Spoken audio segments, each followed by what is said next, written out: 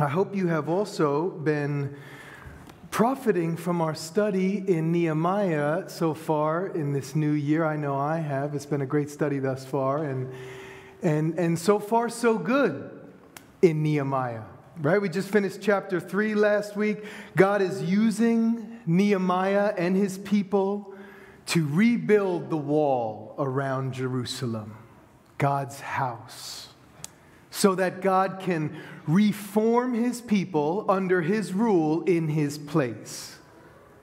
And what we saw last week was that God is glorified when his people are unified.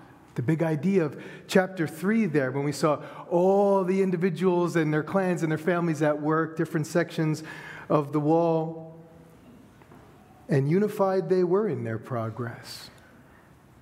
Now, we know from history of God's work through his people that where there's progress, there's problems, you name it, conflict, opposition, persecution. In Nehemiah 3, we saw all the people working in one accord, and we saw where they were working. And here in Nehemiah 4 now, we will see how the people persevere in their work through increasing opposition. I'll ask the ushers to come forward now and pass out Bibles.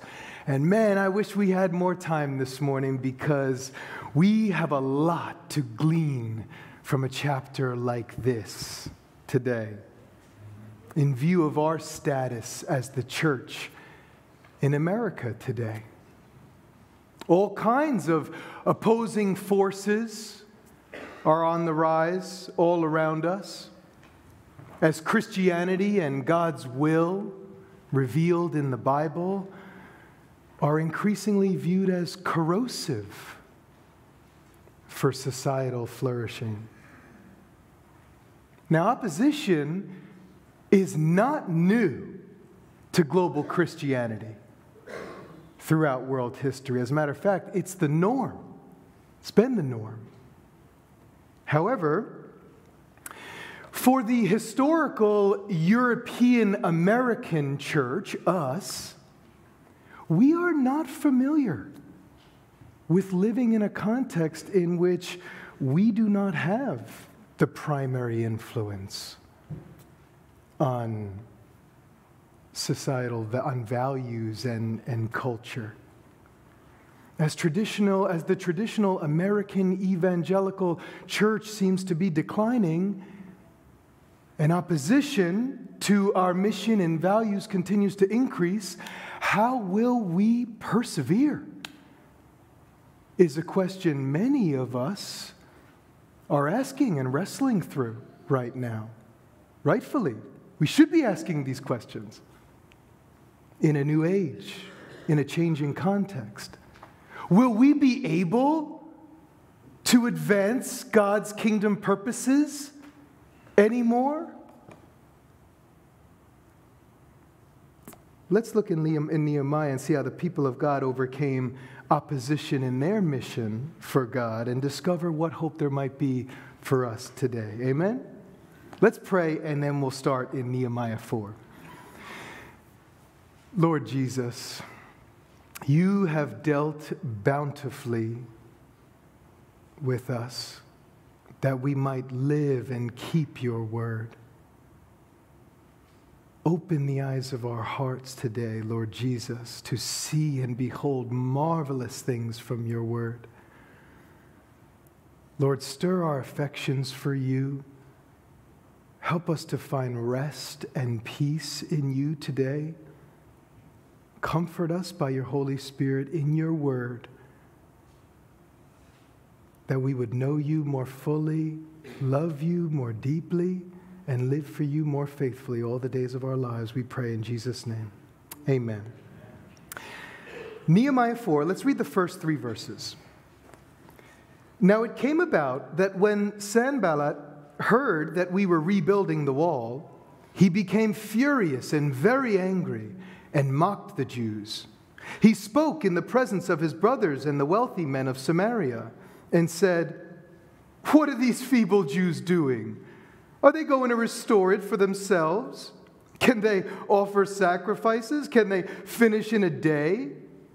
Can they even revive the stones from the dusty rubble, even the burned ones?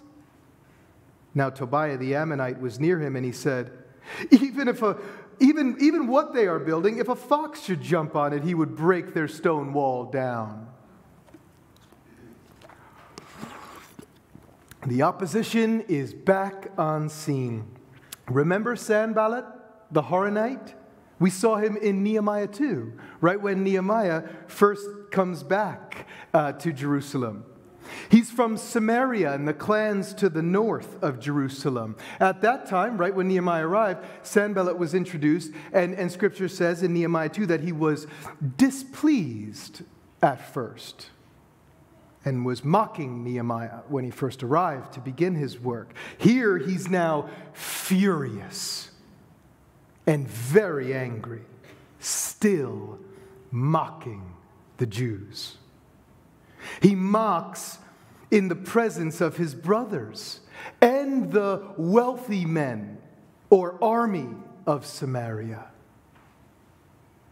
Of course he does. Critics love company. They need it to affirm their criticisms. They need it. It's their justification. Even Tobiah the Ammonite to the east of Jerusalem was there. He was also with Sanballat in Nehemiah 2, criticizing the Jews then. Criticism, mocking the people, the work, the quality of their work, their vulnerabilities, anything they can do to hinder the progress of the Jews' work and discourage their mission. Now, let's see how Nehemiah responds in verses 4 through 6. Hear, O our God, how we are despised. Return their reproach on their own heads and give them up for plunder in a land of captivity. Do not forgive their iniquity, and let not their sin be blotted out before you, for they have demoralized the builders. So we built the wall, and the whole wall was joined together to half its height, for the people had a mind to work. First thing to note, he turns straight to God. And we don't know whether this prayer is in private or is in public, but one thing is for sure, opposition comes, he turns first to God. And someone must have thought, that's not a very Christianly prayer. Or is it? Hear, O our God, we are despised. Turn their reproach on themselves. Make them captives in a foreign land. There's a play on words here in Hebrew. They make us buzah, despised. Would you make them bizah, plundered, captives? He goes one step further. Don't ever forgive them. Let their sin always be before you, for they demoralize us builders. In the Hebrew, as captured in the ESV, it says, for they've provoked you to anger before the builders. Let's talk about this prayer. These prayers are often called imprecatory prayers. That's a big new word for most of us. We don't hear it or use it often. What that word means, imprecatory prayer, means to curse one's enemy. Is this wrong, what he's doing? Maybe. Maybe not.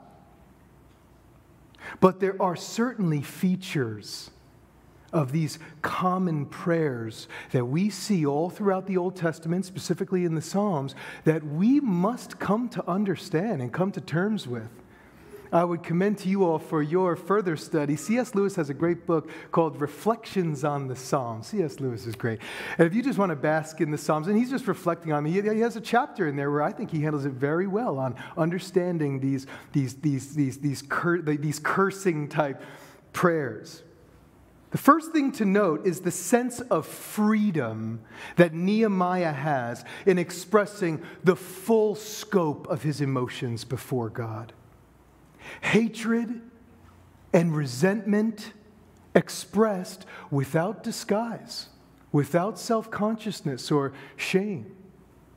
These are feelings expressed in the wild or in its natural form. These prayers tell us something about ourselves. They're telling of our heart's disposition. And we know these feelings all too well, C.S. Lewis writes. After all, we are blood brothers to these ferocious, self-pitying, barbaric, devilish men. Not my words. I think you're sweeties. But he's onto something. The second thing to note is that the hatred is in response to something good. A violation of natural order, God's moral law. He hates the injustice at hand. This prayer is in defense of something good. Now, as a Jew, he is called to love his neighbor and even serve his enemy in ways. This is written all throughout the world, all throughout the law. But his anger here seems to be qualified. They provoked God to anger. Nehemiah sees their injustice against God, ultimately. They oppose God and his work before the builders. So Nehemiah rightly goes to God for vindication. He entrusts his soul to his faithful Creator God, knowing that he is in sovereign control over the outcome here, and that God will certainly have the last word. I think he's off the hook for now. And you got to love his next words, immediately following this deeply heartfelt prayer. So we built the wall. What? Just like that? Yeah. They came at us, so we went ahead and built the wall. Just like that. I like them. I like them. They kept their eyes on the mission of God set before them, and they persisted in it. Together. All the people had a mind, the Bible says, or literally a heart to work. They were united in their persistent efforts. We built the wall, Nehemiah notes.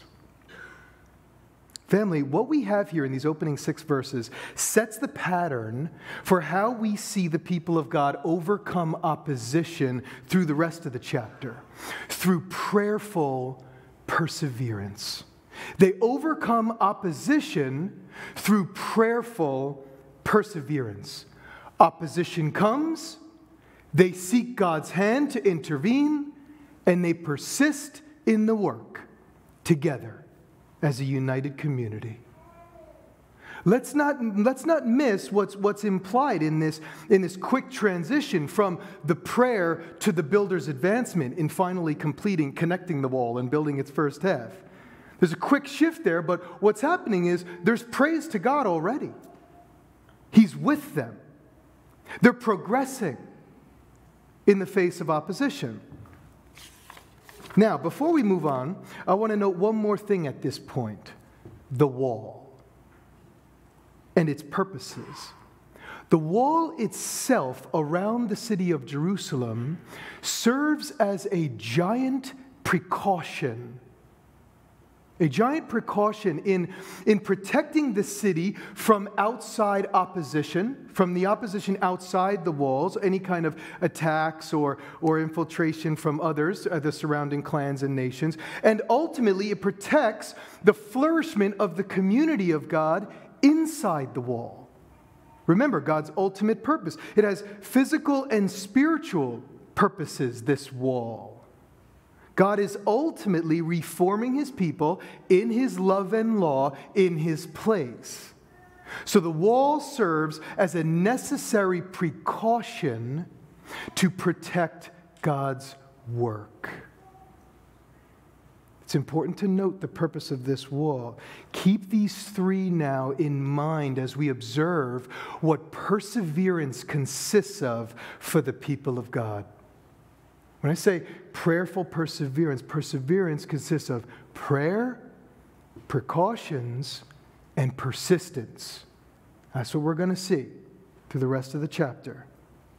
Let's read on. What I'm going to do now is I'm going to read from 7 through 23. I'm going to read the rest of the chapter, then we'll come back and kind of work through it. Okay? 7 through 23. Now when Sanballat, Tobiah, the Arabs, the Ammonites, and the Ashdodites heard that the repair of the walls of Jerusalem went on, and that the breaches began to be closed, they were very angry. All of them conspired together to come and fight against Jerusalem, and to cause a disturbance in it. But we prayed to our God, and because of them we set up a guard against them day and night. Thus in Judah it was said, the strength of the burden bearers is failing, yet there is much rubbish, and we ourselves are unable to rebuild the wall. Our enemies said, they will not know or see until we come among them, kill them, and put a stop to the work. When the Jews who lived near them came and told us 10 times, they will come up against us from every place where you may turn. Then I stationed men in the lowest parts of the space behind the wall and the exposed spaces, and I stationed the people in families with their swords, spears, and bows. When I saw their fear, I rose and spoke to the nobles, the officials, and the rest of the people. Do not be afraid of them. Remember the Lord who is great and awesome, and fight for your brothers, your sons, your daughters, your wives, and your houses. When our enemies heard that it was known to us, and that God had frustrated their plan, then all of us returned to the wall, each one to his work. From that day on, half of my servants carried on the work, while half of them held the spears, the shields, the bows, and the breastplates. And the captains were behind the whole house of Judah.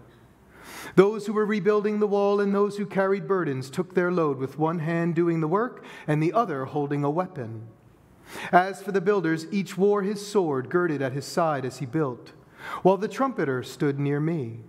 I said to the nobles, the officials, and the rest of the people, the work is great and extensive, and we are separated on the wall, far from one another. At whatever place you hear the sound of the trumpet, rally to us there. Our God will fight for us. So we carried on the work, with half of them holding spears from dawn until the stars appeared. At that time I also said to the people, let each man with his servants spend the night within Jerusalem, so that they may be a guard for us by night and a laborer by day. So neither I, my brothers, my servants, nor the men of the guard who followed me, none of us removed our clothes. Each took his weapon, even to the water. So, as God's people advance in their work, the opposition intensifies.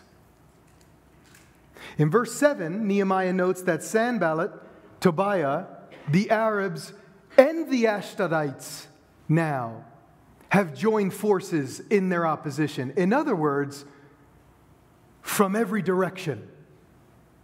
Take a look at the map real quick, if we can jump to that. This was Brian's map from Nehemiah 2, except we added one group now, the Ashdodites to the west. This is a remnant clan of the ancient Philistine army to the west. You got Tobiah in the east, Sanballat in the north, the Arabs in the south, and the Ashdodites in the west. They're cornered from every angle. And they're all working together now in opposition to fight. threats of attack now loom from all sides. This is a serious, imminent threat.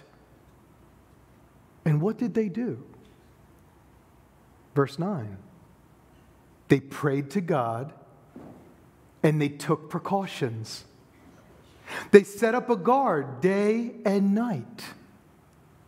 Now, at this point, it's important that we notice something important, a very important reoccurring theme here: God's sovereignty and human responsibility. Opposition comes, and the people pray and build. Then it comes again, and they pray and set up guard. God's sovereignty, human responsibility. Often when we're faced with opposition, we can tend to act and respond without depending on God or seeking God's hand in it, or vice versa. We see the opposition, we note it, we pray and take no action. We take no responsibility to persevere in progress. There must be a healthy balance, we see here, of prayer as if all depends on God, and persistent work as if all progress depends on us. Family, this is important. This is the Christian life, understanding the harmony of God's sovereignty and human responsibility. What we do matters. It is God's plan to accomplish His purposes through us by His Spirit and His Word. Both must be at work together, us with Him in prayer and persistence. You see this? It's the only way to overcome opposition with progress. Listen to the cries of the people in the form of a lament. That's telling. The people are lamenting in verse 10.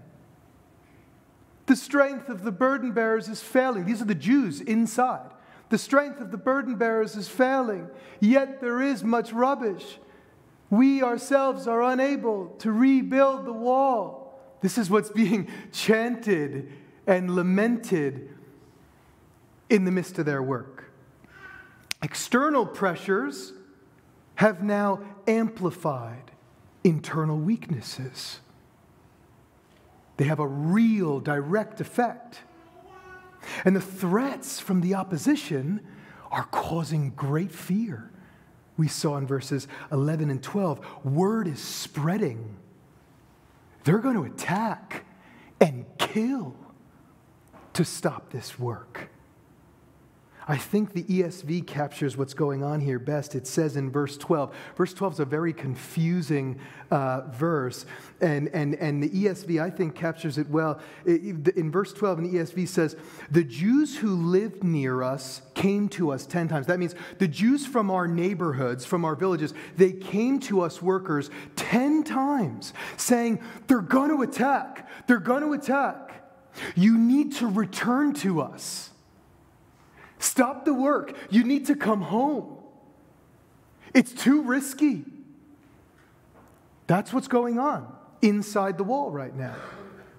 The threats are influencing many. Fear is spreading. And when fear strikes the people of God because of threats from the opposition, attacks from opposition in the land, we become very vulnerable. Very vulnerable.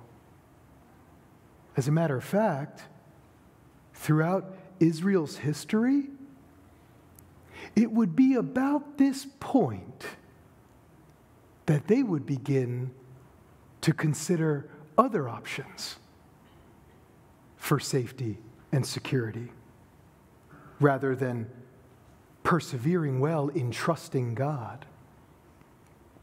Time and time again, we see throughout Israel's history, as recorded in the Old Testament, we want a king like the other nations to govern us and protect us. We need to link up with the other nations to gain their military support.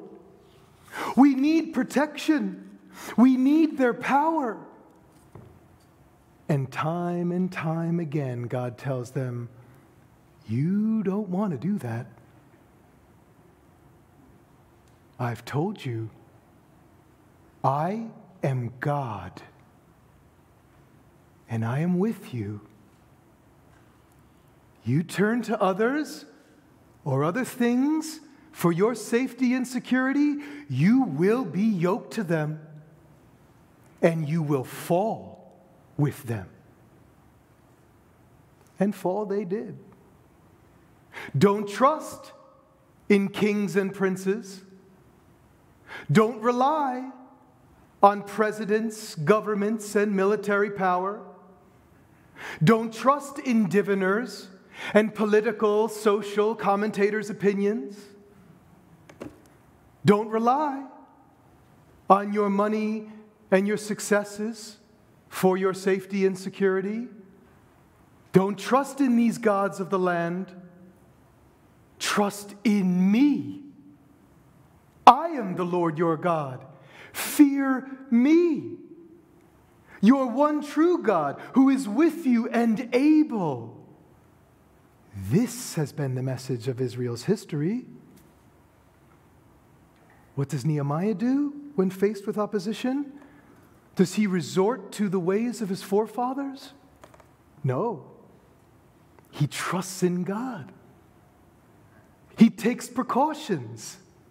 He sets them up in stations after praying. He sets them up in stations along the wall, each with a weapon ready to defend. And then comes his Braveheart speech. He sees the fear in the people, Scripture says, and arises, declaring, "Do not be afraid. Remember the Lord, who is great and awesome, and fight for your loved ones." He's reminding them of God's promises in His Word. Deuteronomy 1, Deuteronomy 3:20. The Lord your God goes before you and will fight for you, just as He did in Egypt and throughout your history. Notice Nehemiah's faith in verse 20. If they come against us, we'll blow the trumpet, gather there, and our God will fight for us, he says. Now, we know he also means we're going to fight.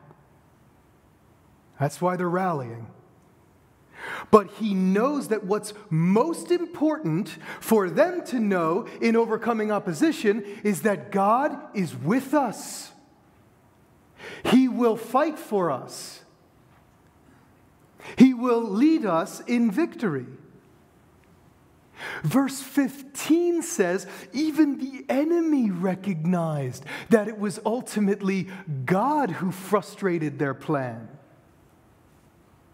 And so the people pressed on in their work.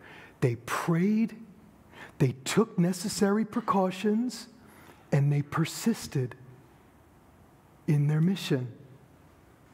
Nehemiah closes the chapter by explaining how they worked together, serving each other, protecting one another day and night. They were a truly interdependent community, reliant on God and one another in accomplishing their mission. Their persistence was risky. It required sacrifice, commitment, unity, and faith. But they persevered with progress. Family, this is the big idea of our passage this morning. The people of God overcome opposition through prayerful perseverance. Prayer, precautions, and persistence in our calling. Amen? Now, at this point, I would understand if someone's thinking, sounds great, preacher. I see your 3 principles there and your fancy 3 Ps.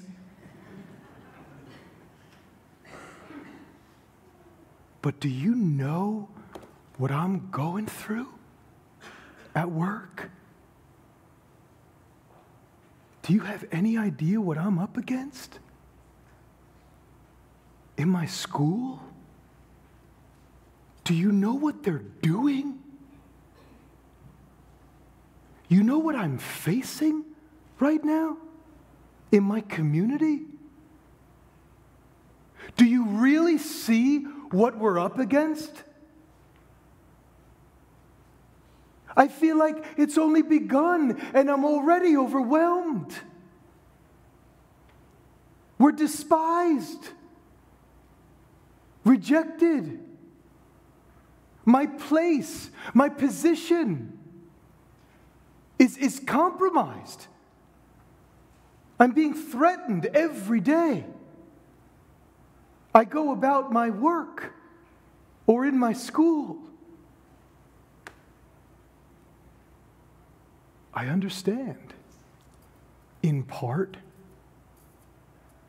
We're all up against various kinds of opposition, changing contexts, and in some ways it seems to be getting increasingly more difficult for Christians who are committed to advancing the mission of God, the cause of Christ, in our workplaces, in our communities, in our schools. So, how do we make sense of this study in Nehemiah? How do we today find the ability to persevere like this today? First, we take these principles from Nehemiah and we go to and through the cross. And when we do, we will see that we don't need to fight for our vindication. No longer do we need to despise others because they despise us. Jesus has come and shocked all of us, showing us that I, the perfect one, the only perfect one, have come to be the despised one in your place. The curses of judgment that you wish upon each other, I will take upon myself for the both of you, you and them. Give me your anger. Give me your hate. Give me your fear, and I will give you peace. I will lead you in victory. I will fight for you. You will persevere. I have come to take your curse upon myself, so that you can receive all the blessings, promises of God by faith in me. My rejection for your acceptance. I'll take the spitting, the mocking, the beatings, and the death, so that you might have eternal affirmation, security, life with me. Family, Christians are the only ones on the face of this planet that have received the fullness of the grace of God in the person and work of Jesus Christ. And therefore, we can be gracious with new hearts, as Joe helped us explain.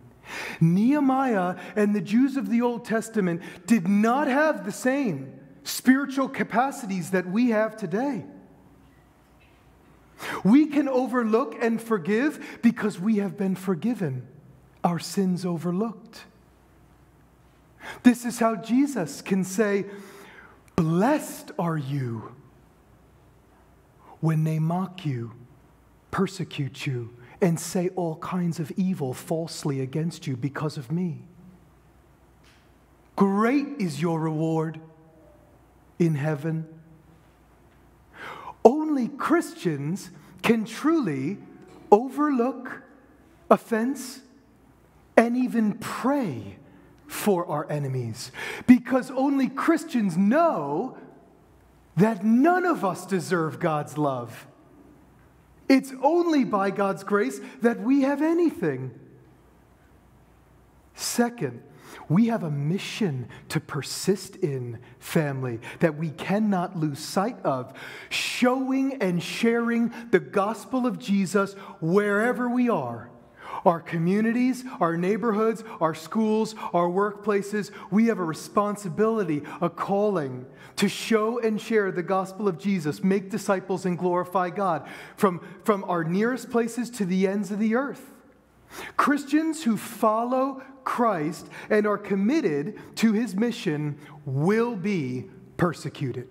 The Bible assures us of that. There will be opposition. But here's the hard part. The hard part. It will be our love, our patience, our steadfastness in the face of opposition that witnesses most powerfully to the gospel of Jesus. By your love, they will know you are my disciples. Family, through the Spirit of God and the power of the gospel, we have the power and the ability to respond to hate with love and even service. We can serve the opposition. That's the power that Christ gives us. That's the purpose of the power Christ gives us to radiate his gospel. It's only going to come through humility, patience, long-suffering, love. Third, we take precautions as Christians not by getting our concealed carry permits. I had to say it. I have nothing against concealed carry permits. But there's a point here. As Christians, our priority should be concealing our hearts in God's Word, insulating our hearts in His Word, guarding our hearts by faith in Jesus. Little children, God says, guard your hearts from idols. The walls that we build around our hearts are there to protect our faith. And they're constructed of beliefs, convictions, confessions, as Benjamin showed us this morning, that are passed down. These are our walls of protection today. The only wall around our church is our statement of faith. What we believe in Jesus. It is our faith in Jesus that keeps us truly safe and secure in His truth and in His love. Amen? Family, Jesus calls us not to fight, but to love. And it is not easy. It's very difficult. It's risky. It's costly. It requires sacrifice, commitment. But as we look to Him and see how He loved us and served us while we were His enemies, and we depend on Him in prayer and the power of His Holy Spirit in us, we will persevere. And not just persevere, we will progress together. Amen? To the glory of God. I want to close by sharing a short story that illustrates what perseverance and gospel progress looks like in the Middle East today. In 2016, Marty Brophy, one of our elders, and myself were sent from this church to survey prospective partners in Lebanon and Syria at the height of the Syrian war, shortly after a flood of Syrian refugees had just poured into nearby Lebanon. We first met an organization called Horizons International, newly based in the center of Beirut, Lebanon. We were among the first Americans to see their new facility. Let's take a look. It was rubble still. It was rubble. This was one of the first projects, was just clearing out bags of rubble. There were no windows, no doors. They just purchased this facility. It did, however, have a wall around the facility, as you can kind of see right there. You see the clean wall at the bottom of the top right picture? That's the wall that went around their newly purchased facility. Now, one of the first things Horizons did was start relief aid distribution, packages of food and basic essentials, and they started a school for the Syrian refugee children. Relief aid distribution, and they started a school for these children. They started the school. It was a 4-story building. Even while there was the rubble there, they started to meet in a room there. Now, this is us on one of our trips on the top of the roof. We sent a team. One of the first trips that we did was we sent a team to build a fence. Let's stay on this. No, let's go back. Let's go back. Sorry, I told him I was gonna point every time I wanted to do a fence. Let's stay on this slide. We sent a team. There's Marty, there's Jake, there's Justin and his man bun. We sent a team to the roof to construct a fence for the children so that they can put up a playground on the top of the school. Okay? Now, you see the minaret in the background? That's a tower called a minaret. There are speakers on that tower. It's on the top of a mosque, a Sunni Muslim mosque. It's that minaret that radiates the calls to prayer all throughout the community 5 times a day. That's a Sunni Muslim mosque 2 doors down. When the next door Muslims found out that there was a new Christian organization in the neighborhood, you know what they did every day? The men would come out and they would surround the facility. They would surround the facility, standing there, threatening them, mocking them, dispelling and resisting people, not allowing them to gain access into the new community center. How do you think Horizons responded? You think they went for their weapons? You think they met them at the front, fought, mocked back, returned fire with fire? No. They followed the way of Jesus. They prayed.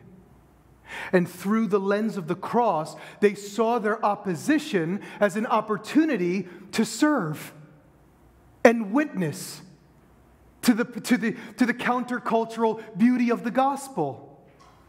They persisted on mission. They gathered up, brought the relief aid distribution, and started distributing it to the men standing outside. They started giving the men, threatening them, food, material provisions. They invited their children into the School of Hope. Sunni Muslim children. The service and the love, we can advance. The service and the love was too much to bear. They gave up. They surrendered their aggression, and they started to send their wives weekly for counseling, for relief aid distribution, and they started sending their kids to the School of Hope, where they worship Jesus. We can move to the next slides, where they study the Bible every day and they worship Jesus. These are the kids of the Syrian Muslims who are members of this mosque. These are the opposition's kids being discipled every day. Many of them professing faith at a young age, worshiping Jesus. Hallelujah. Family, praise God. This is how He works. This is what He does if we trust Him and persevere well together prayerfully. Amen? Hallelujah. Let's pray. Lord Jesus, You are amazing. We see what You do, and it's so confusing to us. It defies the laws of nature and how we operate as a people. Lord, have mercy on us. Stir up affections for You today. Help us to cling to You, love You. Help us to see and behold the beauty of what You've done for us. Help us to find rest and peace and eternal security truly in You. Help us move out into the world as agents of peace and reconciliation, loving and serving our neighbors well, enduring opposition as You have endured the cross for us. Lord, this is what we pray so that You would be glorified in all that we do. In Jesus' name, amen. Lord bless you, family. I'm going to invite the elders to come forward. Anyone who wants to come forward for any type of personal ministry or prayer, the elders will be up here to pray for you all. Have a blessed week. Lord bless you.